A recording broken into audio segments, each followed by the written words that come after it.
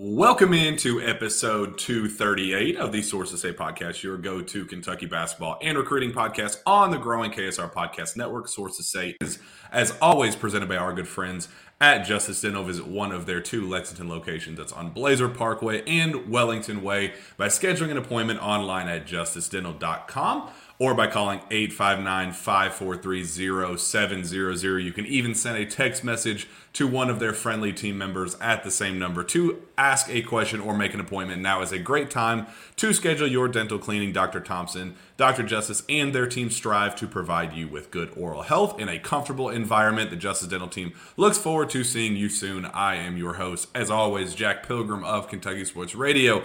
Very happy to be joined by my guy, KSR's trusty videographer and the most passionate UK fan of all time, my guy, Stephen Peak. Stephen, thank you for joining us. I think this is back-to-back, two in a row for us. I appreciate the title, most passionate Kentucky fan of all time. I think a lot of people like to claim that, but I'm a pretty big fan, I'll admit.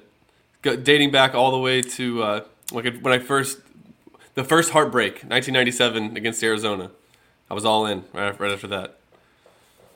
Well, I always appreciate your passionate take. Sometimes, when you get into the grind of the season, you kind of get consumed with the X's and O's and the numbers and just the daily grind that comes with this, and you kind of get disconnected from the passionate fan side of things. So I appreciate you kind of holding me accountable in that regard, where it's like, all right, well, this is where you got started. Like, you got started as a passionate UK fan, and why you even started doing this to begin with. So I appreciate you always coming on and kind of lighting that fire under me as well. I think we need a platform to be able to get those fiery takes out. So you definitely keep me young in that regard. Keep you young. All right, good. What are you, 25? Yeah, definitely. Yeah, we'll ignore that. So you are back. We are here to break down Kentucky's 71-68 win over the Mississippi State Bulldogs down in Starkville, but really even less about that, but more so what's coming up. Kentucky is set to face off a rematch against the Tennessee Volunteers at home at Rupp Arena on Saturday. What that game means, and even less about the individual game and what the X's and O's behind all that, but big picture, what's ahead and what Kentucky needs to do to A, make the NCAA tournament, B, what they have to do to make a run in the NCAA tournament. That's why we're here, to break it all down, look at the numbers, look at the resume, look at what's ahead. So real quickly, neither of us, we got this road trip off for a change. Didn't have to go down to Starkville. Our guy Zach Gagan was in charge of that one, but a nice win. It wasn't very pretty. A lot of the same flaws that we've seen with this Kentucky team pop back up. They fought back, something that we didn't see against Georgia. I did like their ability to just close that one out and say, all right, let's just get out of here with a win. That's all that mattered. You got to get out of Humphrey Coliseum with a win. They were able to do that and add a quad one victory to a resume that only had one leading up to, February 15th at that time. So desperate quad one opportunity. They took advantage of it. Your thoughts? There's a time in the game where they got down by a little bit, and you're like, they could fold again, and then you that's, I don't know, what would that have been, 3 losses in a row? So it was big that they bounced back, especially being able to do it without CJ and without Severe Wheeler being able to play. I know that's going to be big going into the Tennessee game also, but really liked what I saw out of Jacob Toppin. Being able to win a game when Case and Wallace, again, he's not going to stay this cold forever. So I thought that was another thing too, that he'll eventually start hitting shots again. And when that happens and you can have a good game out of Jacob, get Oscar back to playing well, this team should be able to make the tournament, but we'll see. Yeah, and you bring up Kaysen and his ability to slide over to the point guard spot. And yes, he struggled. He went 1 for 85, and it was just a really, really poor shooting performance. And he's been in a little bit of a slump just for the last several games. Just hasn't gotten a shot to fall, and really a lot of his threes just have not been even remotely close. So it's just kind of a night and day difference from what kind of separated himself early and what made him so valuable just from a pure offensive perspective to start the year. But now his value is coming as a playmaker, where he goes 11 assists and 1 turnover. Steven, I thought he had a brilliant playmaking performance. I thought his court vision was unbelievable. I thought he did an amazing job of working the pick and roll, finding Oscar for easy looks, found Jacob Toppin for a lob, got some highlight plays going, found the open three. Like I thought that was his best playmaking performance as a pure point guard that we've seen from him during his time in Lexington. Did you see the pass he made? I think it was the first bucket of the game. It was a pass to Jacob Toppin where it was like, how did he even see that Toppin was open? I mean, eyes in the back of his head kind of a play. And the way he was able to thread the needle on that pass also. If you guys are watching this, go back and watch that first play and watch what Cason Wallace was able to do there. It was really impressive. That was the first bucket of the game. I totally agree with you that Cason was able to help us or help Kentucky win us. I'm not on the team. But to help Kentucky, I would like to think that. But to help Kentucky win without putting the ball in the basket. And to do it on the offensive end, like you said, 11 assists. Is that what you said, right? 11 to 1 assist turnover ratio. Wow. I mean, that's pretty efficient.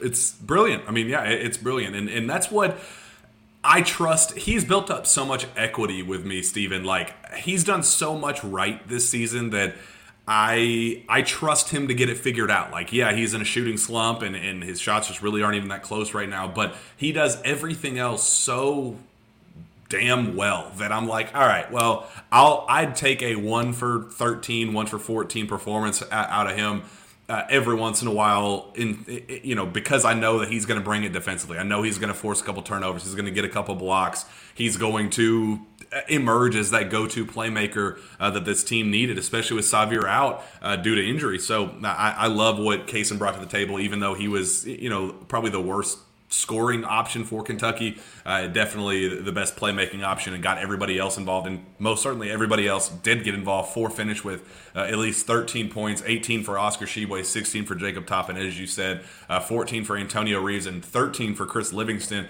I'll have you kind of pick a guy that you want to talk about and who went well. But my guy, Chris Livingston, I thought it was a brilliant, finally a breakthrough performance for Chris. 13 points all in the second half. And it was a little bit of magic from the bench and kind of from an unlikely source. Tyler Ulis kind of coming in the clutch and bringing his coaching presence, put on his coaching hat, saw a mismatch. He was being guarded by a 6'2" guard, and I think Tyler kind of spoke up and said, "Cal, mouse in the house, go get that guy. Chris is 6'7", 225 pounds. Let him eat." And that's what Cal did. He said, "All right, I got you. Go. Let's let this kid eat." He goes at him for like six straight possessions, and that's when Kentucky finally got things rolling in the second half, and that was kind of the difference maker. I think they get it inside to Chris Livingston on a one-on-one against a guard. They kind of trap him, and Chris feeds it to the left wing, finds Antonio Reeves for a three, wide open, and he sinks it. Cal looks to Tyler Ulis on the bench and points at him like, "That was all you. I got you." And then Kentucky didn't give up that lead for the rest of the game. They retook the lead, and then for the rest of the game, they took it. So shout out Chris Livingston, an unbelievable performance, and he's really starting to figure things out there at either position, 3 or the 4. He's really starting to figure things out. But tip of the cap to Tyler Ulis for kind of putting a foot in Cal's butt to say, "Let's get this. Let's make this happen. Let's work this mismatch." Yeah, I love Ulis on the bench, and I love that potentially you could have Rondo on there next year, and have 2 of those guys. Rondo with just an amazing basketball IQ, and Tyler Ulis is obviously showing that he has a great basketball IQ as well. But I'll go and I'll say this first. I'll start with the positive, and then I have a negative that I want to kind of ask you about a little bit. First, Antonio Reeves is my guy. 4 of 7 from 3. He's kind of been on fire lately. He played it. That was 39 minutes he just played in that game. I think he played the full 40 in Georgia. So, gosh, that's a lot of minutes. I mean, that's 79 minutes in 2 games. But those 4 of 7 from 3, it's getting to a point now where, when he lets it go, I think it's going in. And I don't know that we've had that guy this year. Cason Wallace has gotten hot, early on. But when last year, at least in the month of February, when he let it go, I was like, that's 3 points. I feel like that now with Antonio Reeves. And that's why I was so shocked that he missed the front end of the bonus. Yeah.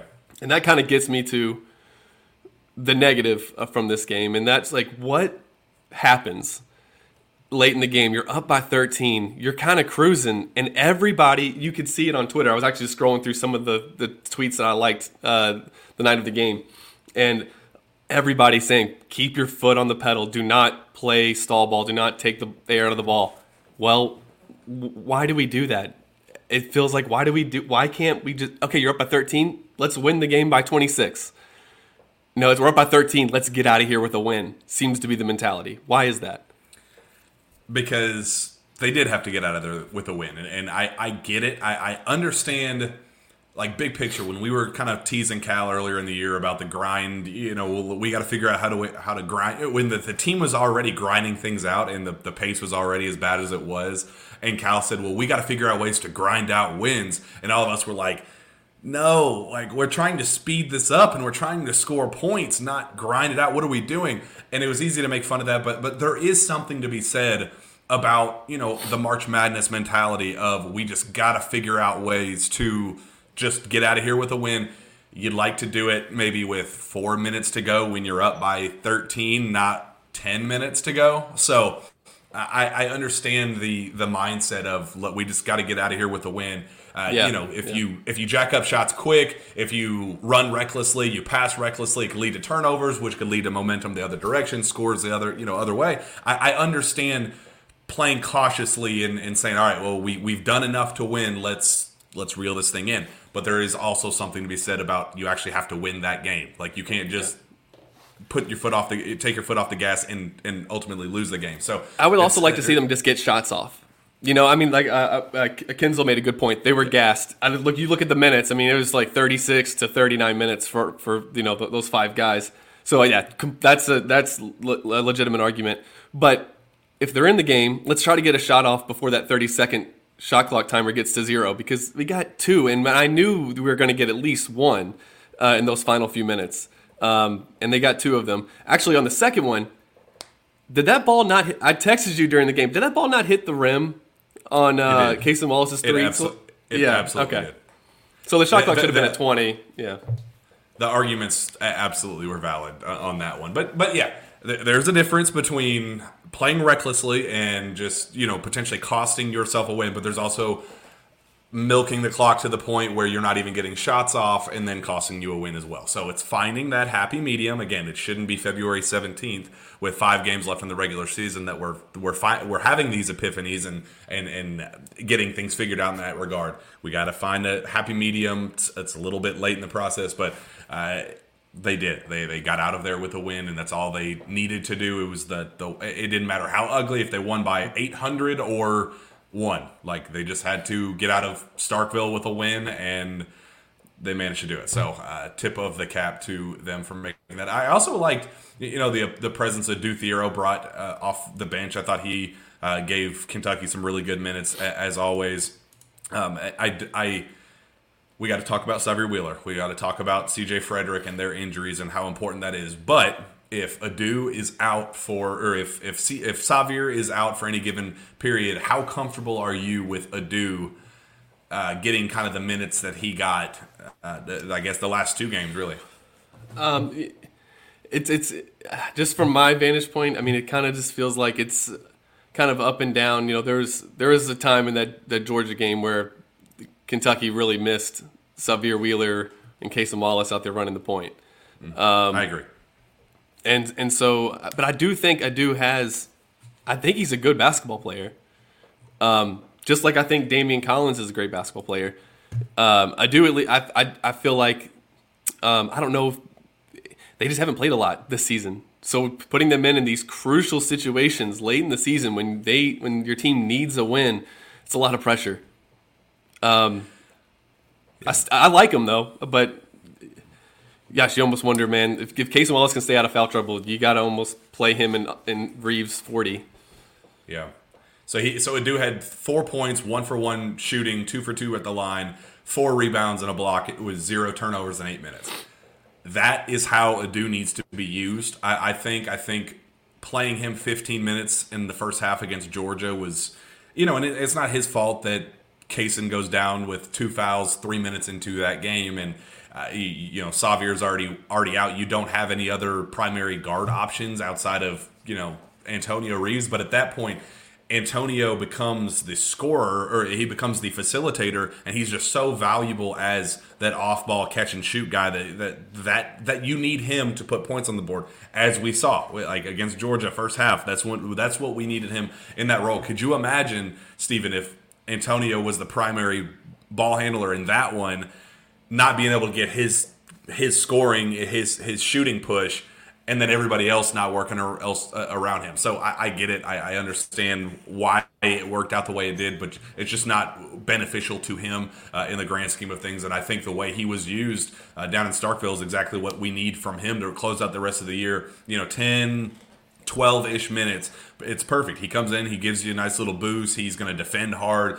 He's going to attack the basket. He's going to draw fouls. I just really, really enjoy watching him work, and I think that's what I'm hoping for. And just big picture, I have such big dreams of Adou Thiero as a 6'9", point guard, combo guard.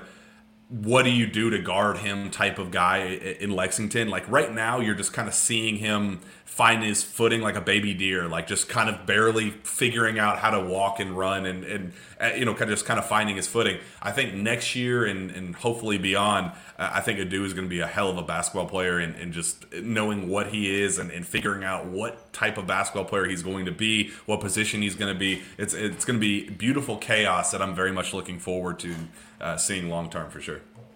Yeah, like I said, I really think he's a good basketball player, and I think once he gets more minutes and he gets more opportunity, we'll start to see some of that talent come out. But I think honestly, we wouldn't really be talking about this if we knew the status of CJ and Xavier Wheeler. That's the thing about playing Tennessee. Yeah, we beat them. Kentucky beat them last time, but CJ had a pretty good game that game. I think he had 13 points, and he had he had like an 8-0 run by himself, I think, in the first half. Yeah.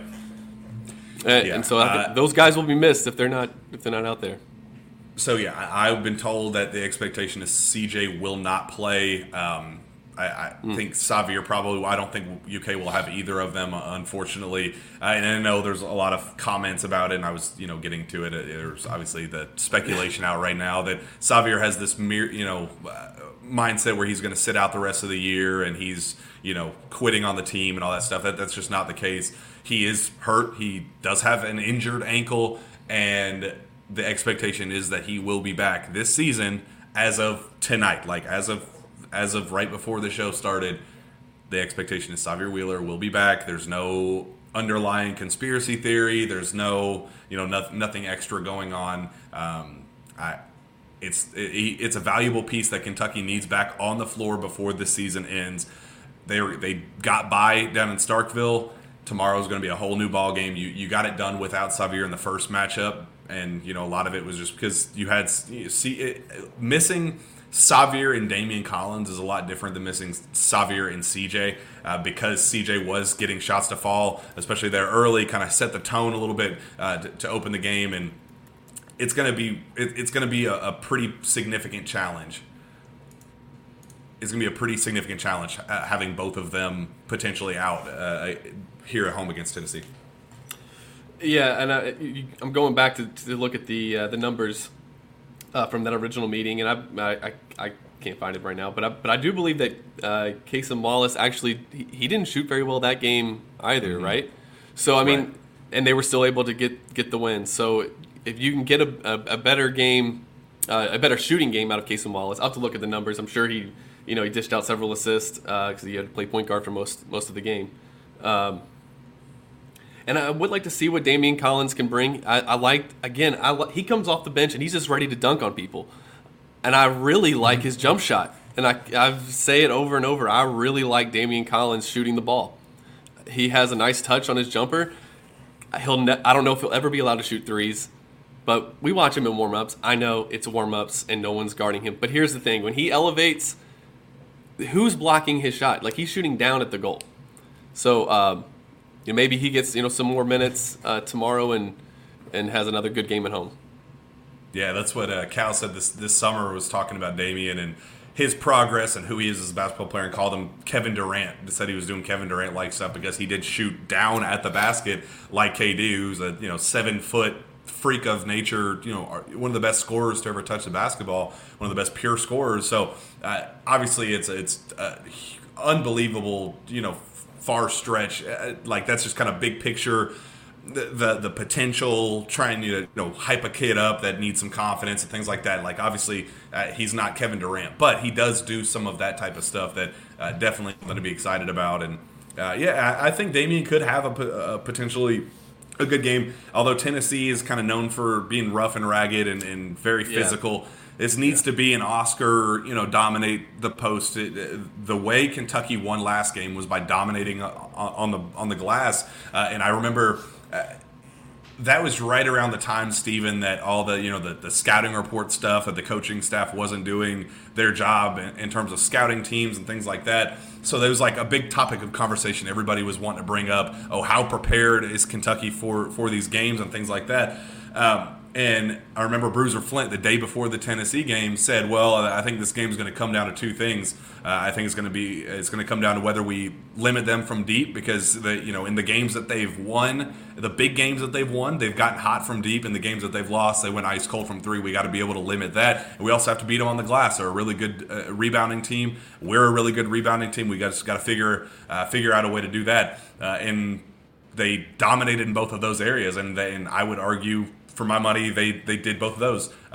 Held Tennessee to 3 of 21 in the first game, 14.3% from deep overall, and then won the competition on the glass 43-23, a plus 20 on the glass. I don't see that happening again tomorrow. That's kind of an anomaly, but the mindset still remains that if you kind of beat them at their own game by just kind of playing that tough nose, hard fought style of play, this is a beatable Tennessee game. They lost 3 of their last 4 before this most recent win against Alabama. They are vulnerable in those areas, and if you can capitalize on that and just kind of be better at them at what their game is, while just doing whatever Kentucky does, even okay to fairly well, if they can do both of those things, this is a very winnable game, and a game that, again, I hate to keep dragging on about this and must win this, must win that. But yeah, we still are in that. You got to continue to stack wins, got to continue to stack quality, resume building performances on top of each other. And because of some of the early setbacks to start the year, you kind of are put in a position where you have to continue winning these games. Yeah, and going back to some of these numbers here, the offensive rebounds: Kentucky 13, Tennessee 4. I remember Drew and I were at that game. We both went into TBA, Thompson Bowling Arena, thinking there's no way that Kentucky was gonna win this game. I think they were coming off that loss to South Carolina at the time, and and got down early, but they really did, as the game played out, kind of match up with Tennessee well. Tennessee, of course, was a top 5 team at the time, but you really thought, Kentucky's not. Even if, even if Tennessee was hitting shots that game, it just felt like Kentucky was matching them pretty evenly. They shot 3 of 21 from 3. That's not very good, but Tennessee's not. That's kind of what Kentucky wanted them to do. They're not a very good 3-point shooting team, so make them shoot threes. But going into this game, it's weird. They haven't beaten Tennessee twice in a season in the last 7 years. Mm-hmm. That's wild to me. I think Tennessee's beaten Kentucky twice more recently. And that's where all the hot takes were coming out that Rick Barnes owns John Calipari, and that's kind of after the Tennessee, after the SEC tournament this past year, that was kind of the narrative that Cal just has not been able to beat Rick Barnes for whatever reason. I think that's why the win in Knoxville, because of the desperation factor of how much of a must win it was at that time, because that was right in the midst of Kentucky's biggest difficulties. You needed to win that game, but it was also a narrative win. Just from a PR perspective, just getting that monkey off your back with Cal. That just Tennessee is just had his number for whatever reason in recent years. So that number, 7 years since being able to beat Kentucky twice or beat Tennessee twice in the same season, pull off the season sweep. That's a heck of a stat, and it's how does that make you feel going into this one, especially knowing knowing what was at stake for both of these teams going into this matchup. They both went on a bit of a cold streak, lost back-to-back games, and then kind of had a pretty signature win going into this one. Both teams are kind of at the same spot, just in terms of current momentum. So, curious your thoughts, your thoughts on that. I think that it would make sense, wouldn't it, if that streak ended this season? With everything how wonky the season has gone, that this would be. It's kind of like when Kentucky ended the losing streak to Tennessee in football in a year that they finished 5-7. It would just be perfect to do it that way. I don't care how good teams have been. You come into Rupp Arena, it's hard to get a victory there. I don't care how good you are, unless you're South Carolina. But it's typically too coming soon. in. Yeah, but let's be real. Although the fans that were there were loud, that was not the same building even that we saw against Kansas. And I think you're going to see a pretty good environment tomorrow. That crowd in the Kansas game, where I was sitting in the second level in the press area, it was shaking throughout the game. It wasn't exactly like that for South Carolina.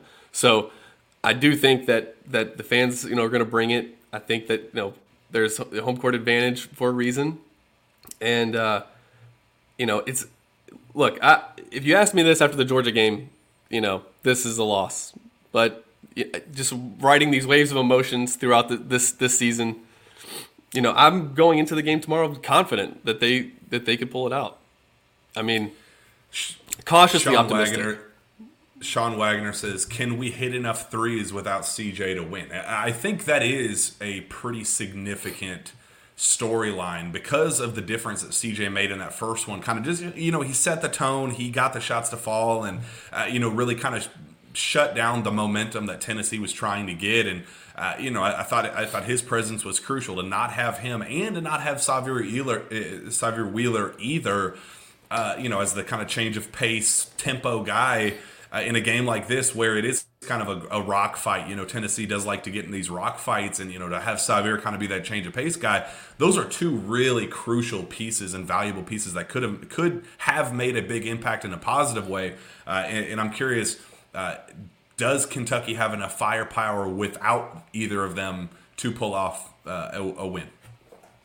Well, you look, CJ, obviously just his presence on the floor is what Cal always talks about. Even if he's not shooting well, Cal wants him to keep shooting because it keeps keeps the defense spread out. He shot 3 of 9 from 3 in that game. So I definitely think that you can get that production. I think he hit his first 3 though, right? Or it might have been something like really that. Hot. I think that's what And then I know he had one that was like super unlucky, like 5 feet from the basket, and it went off the glass, and then around the basket, in and out. But yeah, I definitely think that you can. I like the way Reeves is shooting the ball. I don't know how many threes you want Jacob Toppin taking. We love that mid-range jump shot at Kentucky. Not a lot of schools are doing it. Kentucky, they're doing it. They're doing a lot of it. But I'm looking at the points scored. Again, Cason Wallace had 0 points. He had 5 turnovers and 6 assists.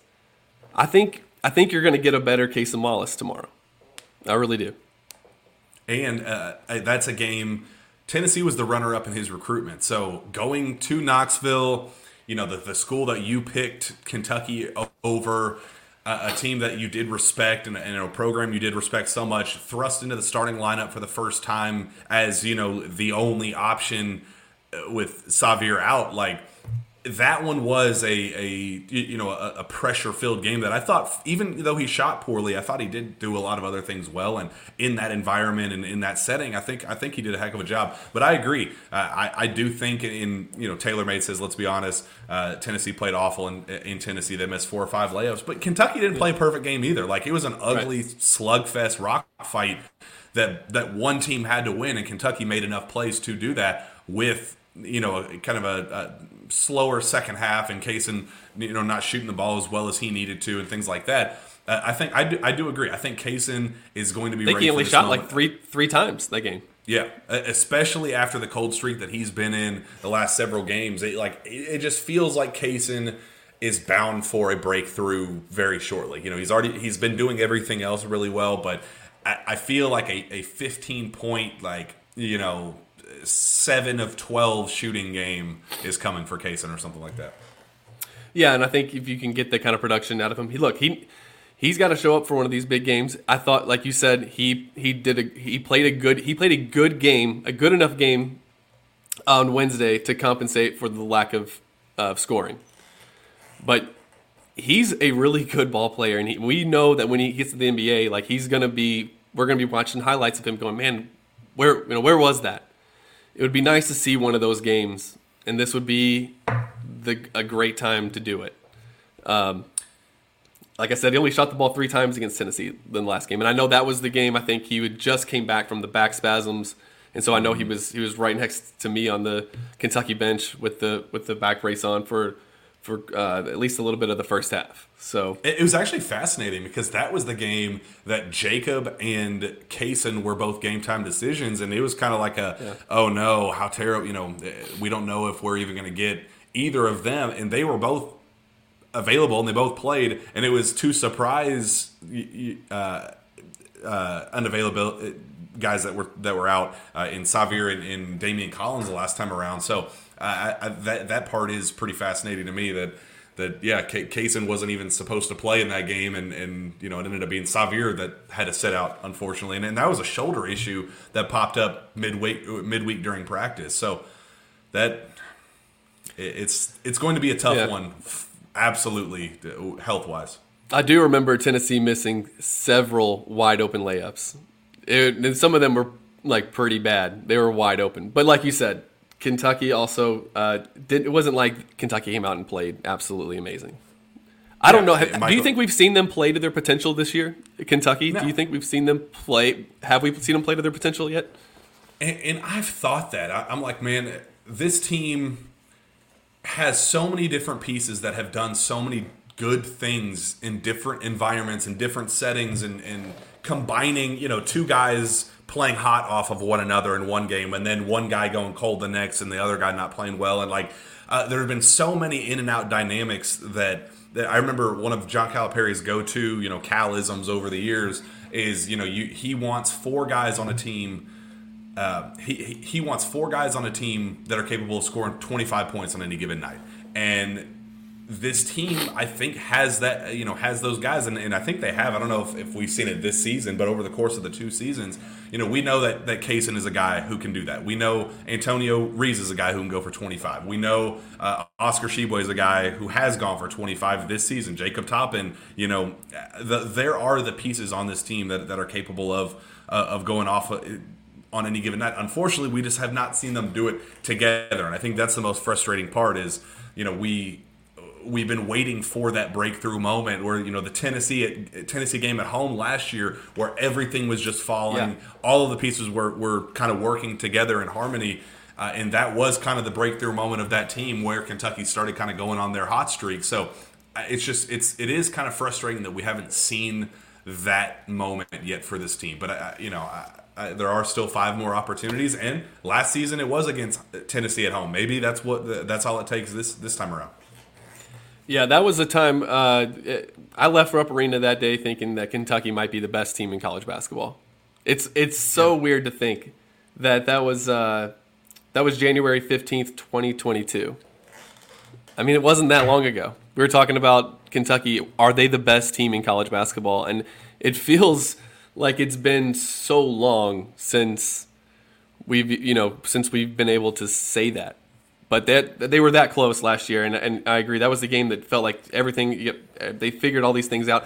Bryce Hopkins hit a 3 in that game, and that was a game too where I really thought that was a good opportunity for if you kind of knew if Kentucky knew what was going on. And I hate to bring this up, man, but this is the thing about last season and this season that it just kind of, I think for a lot of Kentucky fans was the most frustrating part, was that was probably an opportunity there to say, hey, look, we don't need Shaedon Sharpe to win games this year.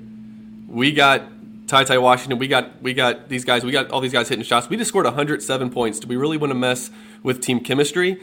And by adding this guy in and forcing him in early when these guys didn't think he would be here, that was a good time that you could have done that. Maybe saved a little face, possibly.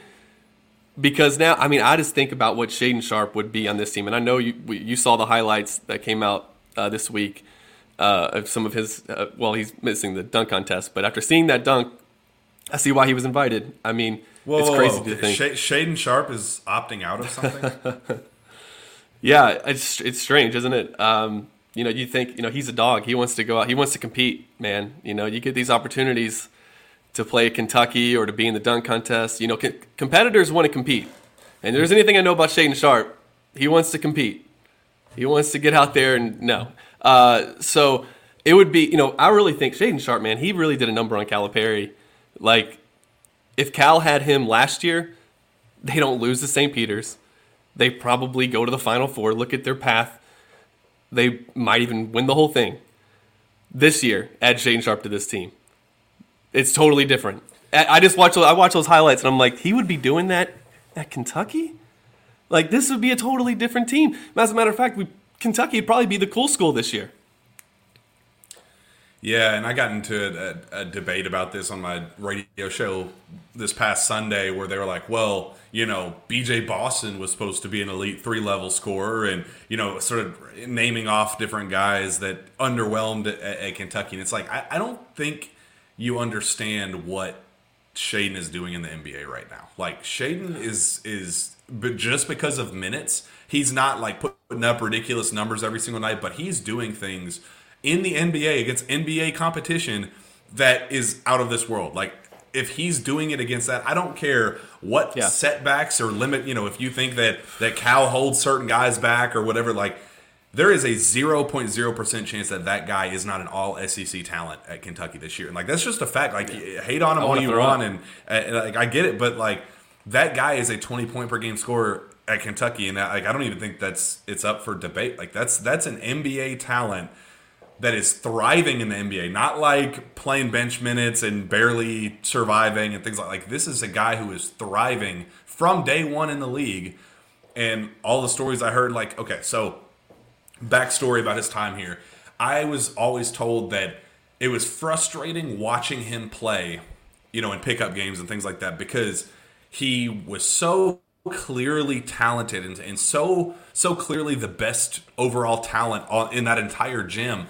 But you just had to, like, prod him and tell him go, and the motor issues were of concern. And even when NBA teams were in there watching him work out, they were like, this guy doesn't even look like he's just so nonchalant about everything that he does. How is that going to translate to the next level? If he plays in a real game situation, does he have the firepower? Does he have the killer instinct? Blah, blah, blah, blah, blah. All the same stuff that we said about Brandon Miller in high school, kind of the same narrative that he was just kind of bored out there and was, just not really caring about the competition. And it's kind of unfortunate that I think that was probably the case with him, where he was just better than everybody else out there as is, and he knew that he could step on an NBA floor like yesterday and put up 20 points on any given night. So I think that's where the frustration from on my end comes from, is I did hear that he was that talented, that I did hear that he was an NBA talent. Maybe he didn't have the motor that you wanted, but he had all the talent in the world to be that guy. Yeah, and again, Shaedon Sharpe on last year's team, that's a Final Four team. Shaedon Sharpe on this year's team, it's a Final Four team. Just hearing you say all that just makes me it makes me a little sick, honestly, because just to think about what the conversations we've had all season just we would not be having them if he suits up and plays this season. Yeah, and I think the frustration is because Antonio Reeves, there was a very brief overlap where Shaedon had entered the draft but was still telling everybody, it was one of those without an agent type deals, and he was still telling people around the UK program that he was planning on coming back, and his family was saying it was coming back, and UK was working under the assumption that he was returning and still recruiting, Antonio Reeves. It was a very small window, but they were. the idea at that time was to bring Antonio in and be kind of that microwave Lou Williams, kind of Jamal Crawford guy off the bench type deal, and be the spark plug scorer while Shaedon is kind of hooping and being a superstar in the starting lineup. And you think about it, and you think Antonio Reeves has been sensational. Like, I've been really successful. I've been really excited about his success and how he's been able to find it, and how it has been a pretty seamless transition from Illinois State. Like, yeah, some hiccups, but I think for the most part he's lived up to the expectations and the hype. But it was never supposed to be an either or type of deal. Like, it was supposed to be Shaedon as the main guy with Antonio as the complementary scorer piece, and I think that's where oh dude, like, how do you not get all warm and fuzzy inside thinking about now sick, but thinking of what that possibility was supposed to be. That was a Final Four team, and it's hard to argue that. Well, I don't want to talk about Shaedon Sharpe. I know somebody said here, no use in worrying of what could have been, and that's true. But just there is an alternate reality out there where possibly where Shaedon Sharpe does play on last year's team, or comes back and doesn't reclassify and has to come back and play this one season, and things are very different. I think the attitude towards Calipari is very different. I agree. Winning just cures all of that. So 9-16, St. Peter's, all that stuff is still there. But if the team was rolling this year, if they were in the top, it wouldn't be as and really. Because, like you said, it wasn't a Antonio Reeves or Shaedon Sharpe. That this was it would pretty much be this team, correct? Plus Shaedon Sharpe. Yeah, and I mean, like, would have taken a lot of heat off his teammates too. So and John Pirine said, but then why not go after another transfer when Sharpe left? It was like they could have gone after a 15-point per game scorer at Pepperdine or something, but that's not replacing a top 10 draft pick who is already very good in the NBA. Like, it was super late too, wasn't it? That he announced it was late. Yeah, it was late. It was right, pretty up close to the deadline. So it's like, yeah, it sounds great, but who are you going to get that was going to, outside of just another body? Who are you going to get that was going to be the difference maker? I don't know. I'm still fingers crossed that we put this thing together and everything's all right. To close down the regular season, Drew Franklin jumps on and says, are we going to win tomorrow or no? It's going to be a tough one. It's absolutely going to be a tough one, Steven. I know things worked out in Kentucky's favor the first time around that led to their win. It was kind of a combination of Tennessee sucking at what they were good at, while also Kentucky kind of doing better than we had seen from them at what we hadn't been very good at leading up to it. So I get that. Vibe check right now. Where are you right now, Steven? I know you said a little bit ago that you thought they could win, but do you truly believe that a win is happening tomorrow at Rupp Arena? Yeah, I love. It's like, you don't actually believe that, though, right? No, I'm confident. I don't know why. Tell me why I should be confident, and then maybe tell me why I shouldn't. The spread came out as did you see what the spread ended up being? I did not. I'm guessing Tennessee was favored. I'm just pulling it up right now. So 4-point underdog. Kentucky in the opening line is a 4-point underdog, and I think that's about fair. I mean, Tennessee is coming off of a pretty substantial statement win on their end, beating Alabama, pretty comfortably. They looked really, really good in that one, and. I feel okay. I think it's just frustrating because you never know what Kentucky team you're going to get. You never know if they're going to come out, looking to throw the first punch. You never know if they're going to come out wanting to play a physical brand of basketball. You don't know if who's going to make shots on any given night. You don't know if guys are going to play well together in one game and then not the next. So. That's the frustrating part of it. So I was just on a SEC radio show with Tony Delk asking me questions. It was pretty cool, just a UK awesome. fanboy moment. Yeah, it was really cool. And he was asking about, just what's the vibe of this team right now and the expectation going into this game, going into the Tennessee game and just to close out the regular season.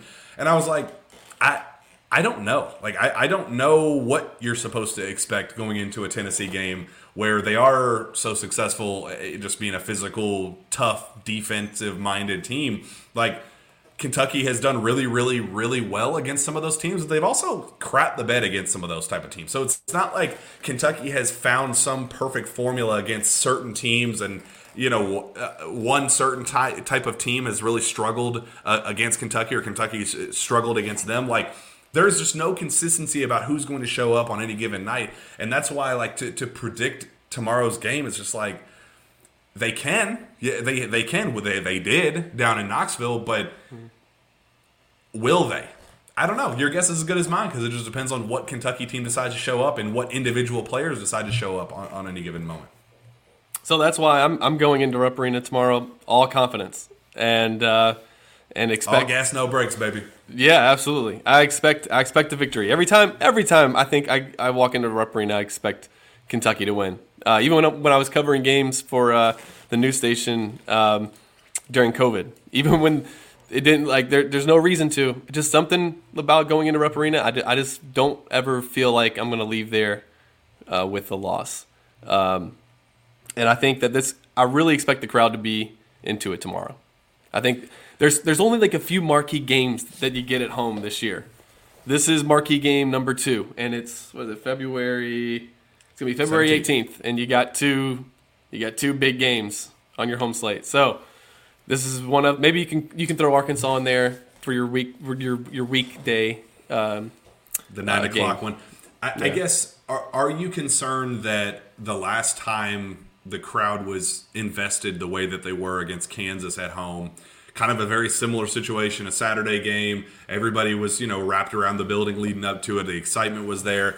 And they had the moments, and Kentucky had its chances to win that one, but couldn't put together the stops. And that's my biggest frustration with this team as of late. Mm-hmm. They let, a pretty crappy offensive, Georgia and Mississippi State, not very good offensive teams, let them both, find success in different areas that they hadn't been successful, leading up to that game. That was very frustrating, and it does seem like this team has some pretty glaring defensive flaws that I'm concerned that they're going to have enough shots to fall to win tomorrow, but I'm also a little bit concerned that they can't put together the defensive stops that are necessary to pull off a win. Just exactly like what we saw against Kansas at home, where they had a strong first half and they did okay offensively, but just couldn't string together stops in the second half to pull off the win.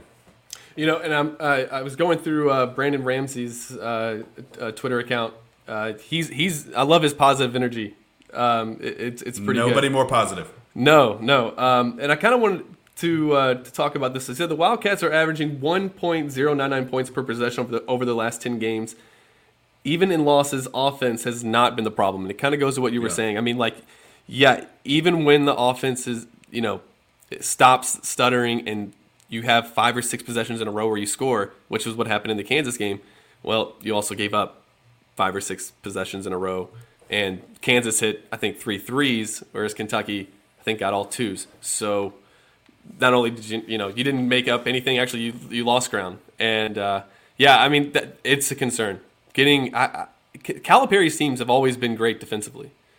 Where is that coming from? Because they have all of the physical tools to be elite defensively. Like it really doesn't. I mean, it's easy to kind of see single out Oscar for his struggles and in the pick and roll and in those areas, but it's not limited to just Oscar. Like everybody on the team is having way too many miscommunications and lapses and things like that.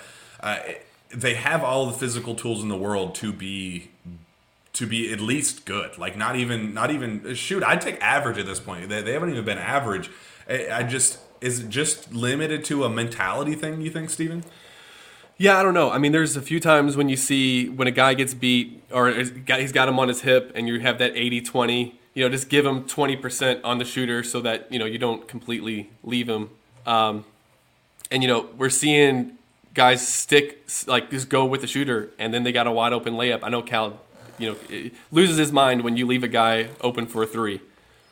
But I think the bigger problem for Kentucky is they don't really have a rim protector. Oscar's not that guy. And I felt like in the Arkansas game, Collins came in and was able to be that a little bit. Onyenso and Collins both are probably just not ready. And I think that's one of the issues. Again, Tennessee got to the basket against Kentucky quite often in Knoxville. They just didn't finish their layups. So I do wonder, again, I am not one of those people that says if you just go into a zone, then all your defensive problems are fixed. I don't believe that. However, I do think in switching up your defenses every once in a while, maybe if you're getting burned on, man-to-man and pick and roll and stuff, I don't know. Are there other options? Are there defensive schemes that could defend against that? And let me ask, why is it that Cal is, again, he's had great defensive teams. Why, though, is it that we're just going to just let teams get layups? He's watching the same games we are. Especially when it's the mindset of, we're going to let you score on us in the same way over and over and over again, but no, we're not going to change things up. We'll get things figured out eventually. But when you do go zone, and Cal has thrown it out once in a blue moon, but when he has, it's always been the mindset of, we're going to give up one open three-pointer. You get one zone buster out there, and they take advantage of it, and then we never see it again for the rest of the game. So I just don't know why he hasn't been as, I hate agreeing with Chris Mack because he's Chris Mack, but there was a lot of truth to, it's not going to hide all of your deficiencies. It's not going to just mask all of the clear, just whole real flaws that this team does have on that end of the floor. But it at least gives the opposition something to think about. It at least adds a new layer of stuff, for the opposition to go, all right, well, we can't just keep attacking in the same way that we have over and over and over again. We at least have to, think one extra step or two extra steps or whatever. It creates that dynamic of at least something is changing. At least I just don't understand the mindset of just doing the same thing over and over and over again, knowing that you're being exploited, outside of just subbing out Oscar when he's getting destroyed in the pick and roll. Like, you can't just use that as your crutch because you need Oscar on the floor. Like, you do. You have to figure out a way to have that happy medium of understanding that he is very bad in some areas, but that he's also the best in college basketball in others. Finding that happy medium has just been way too difficult for this team this year, and it's kind of troubling that we are at February 17th, going into February 18th, against a top 10 opponent, and those questions are still very glaring and are just kind of staring us right in the face that UK could get exposed in that area once again tomorrow. Well, I know that if you're Calipari and you got these guys that you have pro aspirations, and is there anybody on the team that doesn't have aspirations of playing professional basketball when they leave Kentucky? So I understand, especially when he's trying to recruit the best of the best and get, he likes those players who are good enough to go after their freshman year. How much time do you spend teaching them a zone defense that they will not use at the next level? I understand that, and it's probably, if your players first, then you won't waste their time teaching them that, or making sure they're really good at it. I get it, yeah. And so I'm not saying that they don't go over it in practice. Obviously, I have no idea. But I'm just saying I understand that in the limited hours you have with them, is that the thing that you are going to try to, is that the thing you're going to try to get them to learn in the few hours you have with them? Or maybe you can learn an out-of-bounds play and see if there's better out-of-bounds plays out there or something. I don't know. But there's that I think is why we don't see it as much as we would like to. Because you notice that when a team goes into a different defense against Kentucky, we have to, at some point, call a timeout. So at least if by switching up defenses at the collegiate level, unless you just got, really 5 guys out there who know how to, all right, they're in 1-3-1 and let's roll. We know what, you're probably going to force the team to call a timeout at the very least. Mm-hmm. You might force them to a couple turnovers and just keep them on their toes. Like, if they know I'm just going to get a bump from the top of the key and try to just kind of read the screen and see if I can get to the rack that then they're just going to, like you said, they're just going to keep doing it because it seems to be working. And every coach keeps saying, they keep exploiting it. It's weird that they say it out loud like that, and that I'm sure it gets back to... I mean, what are you going to do about it? Like, it's literally like they're saying, like, we know how to beat you, and they're like, yeah, and then Kentucky's like, yeah, good job, you do. Like, I mean, you think, stop, that should not be in a press conference ever again. Like, that should not be said by another coach. We should not hear Rick Barnes going, well, we've been seeing on film how easy it is to attack Oscar. Like, that conversation, or that interaction with the media should not happen. Or having your own associate to the head coach saying, well, Alabama didn't exploit anything. Everybody knew that Oscar can't defend in the pick and roll. It was like, is that the message that you want out there? Like, yeah, you didn't prove anything. We already knew it. Yeah, we already knew we sucked at that. We weren't going to try to fix it, but we wanted people to figure it out first. We saw it before they did. Just very weird messaging there, but oh well. 4-point underdog. I think Ken Palm is projecting a 69-65 victory for Tennessee. Another low-scoring affair. I believe the over-under set at 133 points. Do you like 133 points there, Stephen? 133. Yeah, I mean, I don't expect this to be the game where Kentucky gets to what was what Cal wanted to average? Was it 80 or 85? I don't think this is. Yes. Yeah, I don't think this is the game where that happens. So I'm pretty comfortable with where that's at. Yeah. So it's the script is what it is. The game plan is what it is. Tennessee is elite defensively. They don't shoot the ball extremely well. It's a slugfest, but they're unbelievably physical. They're very gifted, very strong-willed type of team, and they do a lot of things really, really well. Kind of from a mindset perspective that Kentucky has struggled against. Drew says, "Does G.J. Wagner duck the smoke, or does he run up the chimney?"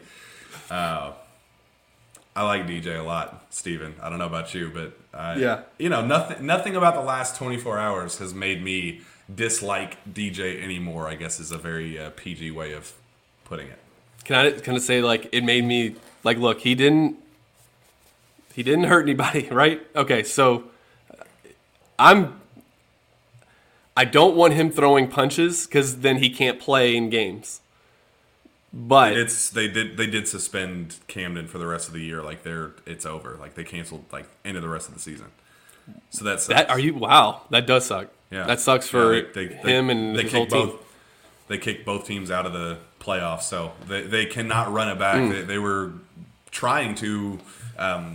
They won it all last year. I think Camden's first championship run in like 20 years or something like that, and they were going to run it back, and they were on pace to do that. And one little scuffle, and season's over. And look, I will say, all right, some behind the scenes. I'm surprised that this video didn't get out there because a couple people tweeted it. The spring, DJ got in a fight in Indianapolis up at the EYBL stop where there's this dude guarding him that was chirping the entire game, just talking trash the entire game, like just over and over, every single possession.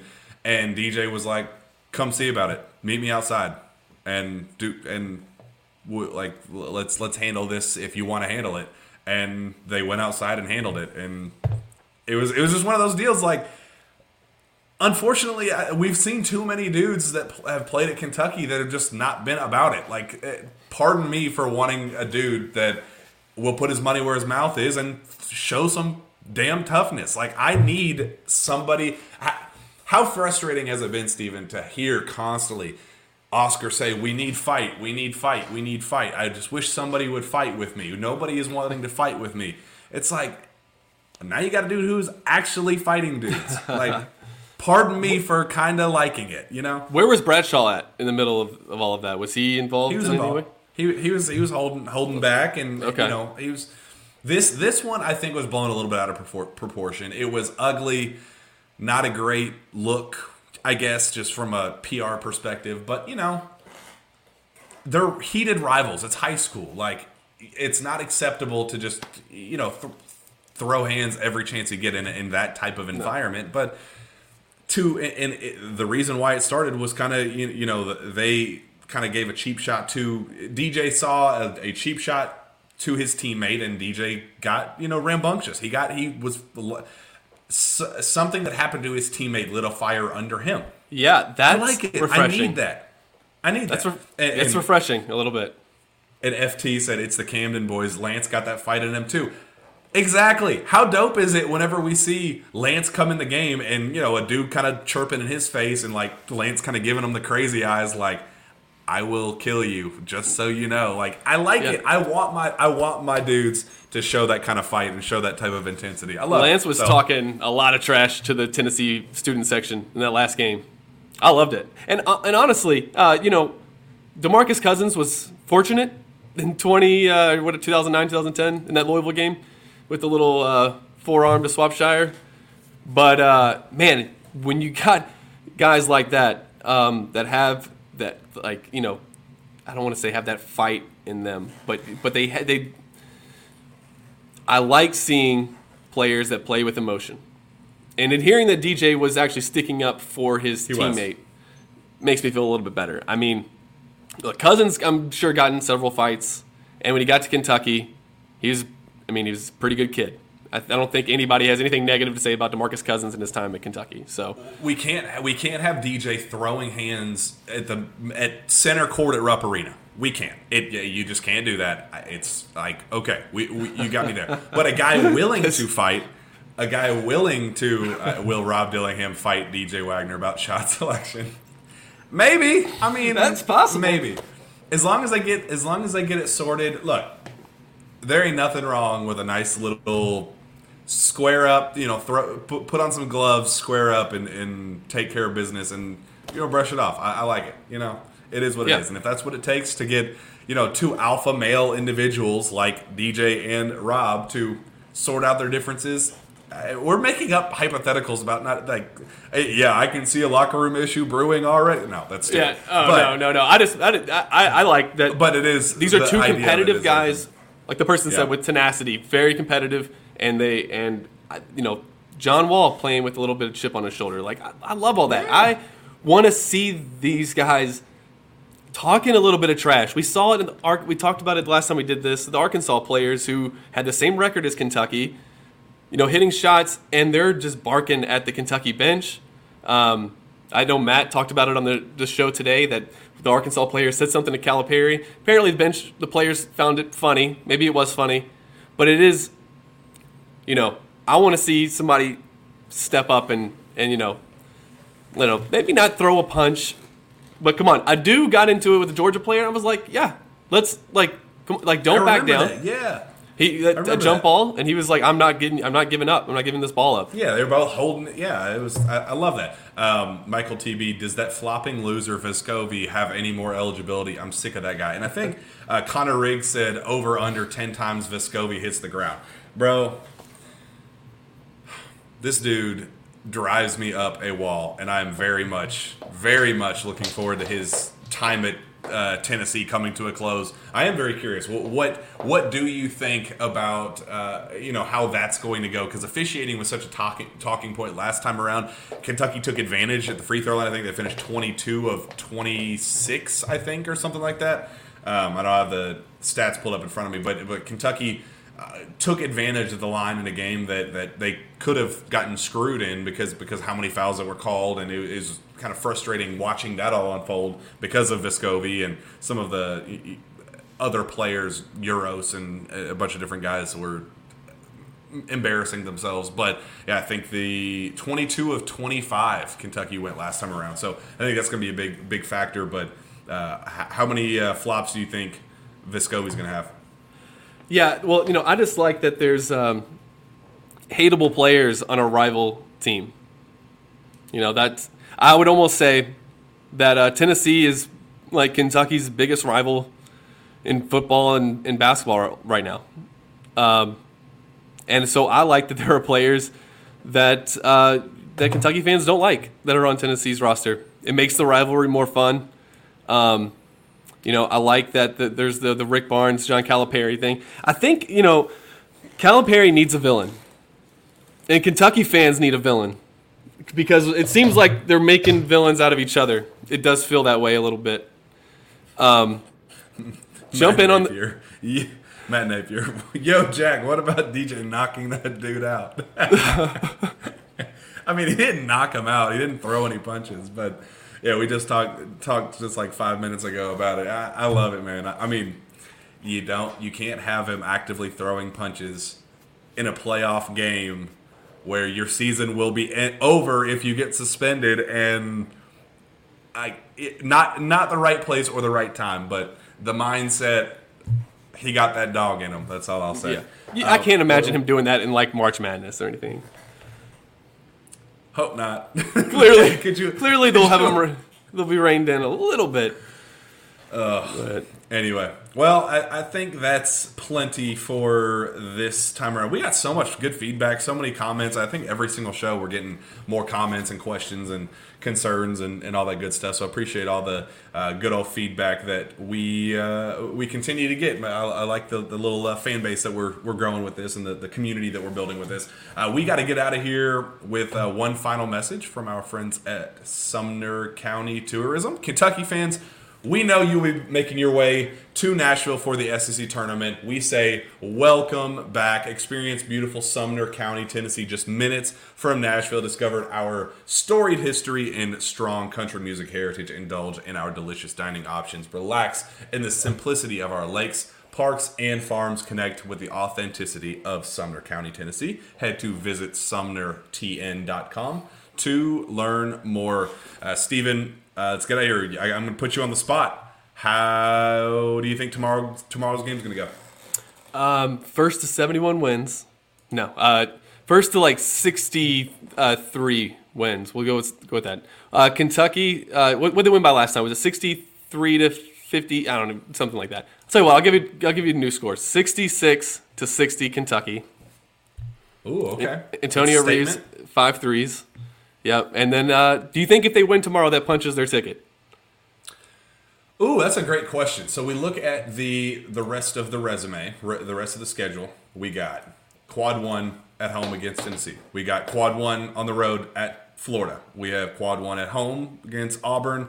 Quad 3, you cannot lose that game at home against Vanderbilt, number 91 in the net. That's a terrible, terrible loss. Big black eye on the resume in the committee's eyes, and then you wrap that thing up with hopefully a win down in Arkansas, down in Fayetteville. I think if you win tomorrow comfortably, make a statement. I think you got to win that one, and you got to win 2 of the other 2. I think you got to win Vandy, obviously being one of them, and say you beat Auburn at home and you lose at Florida and at Arkansas. I think you're in, and I think you're in fairly comfortably. Yeah, and I think that I don't know what the highest seed they can get, but that's obviously another win against you have 2 top 10 wins. I mean, yeah, they're the same team, but that's still 2 top 10 wins.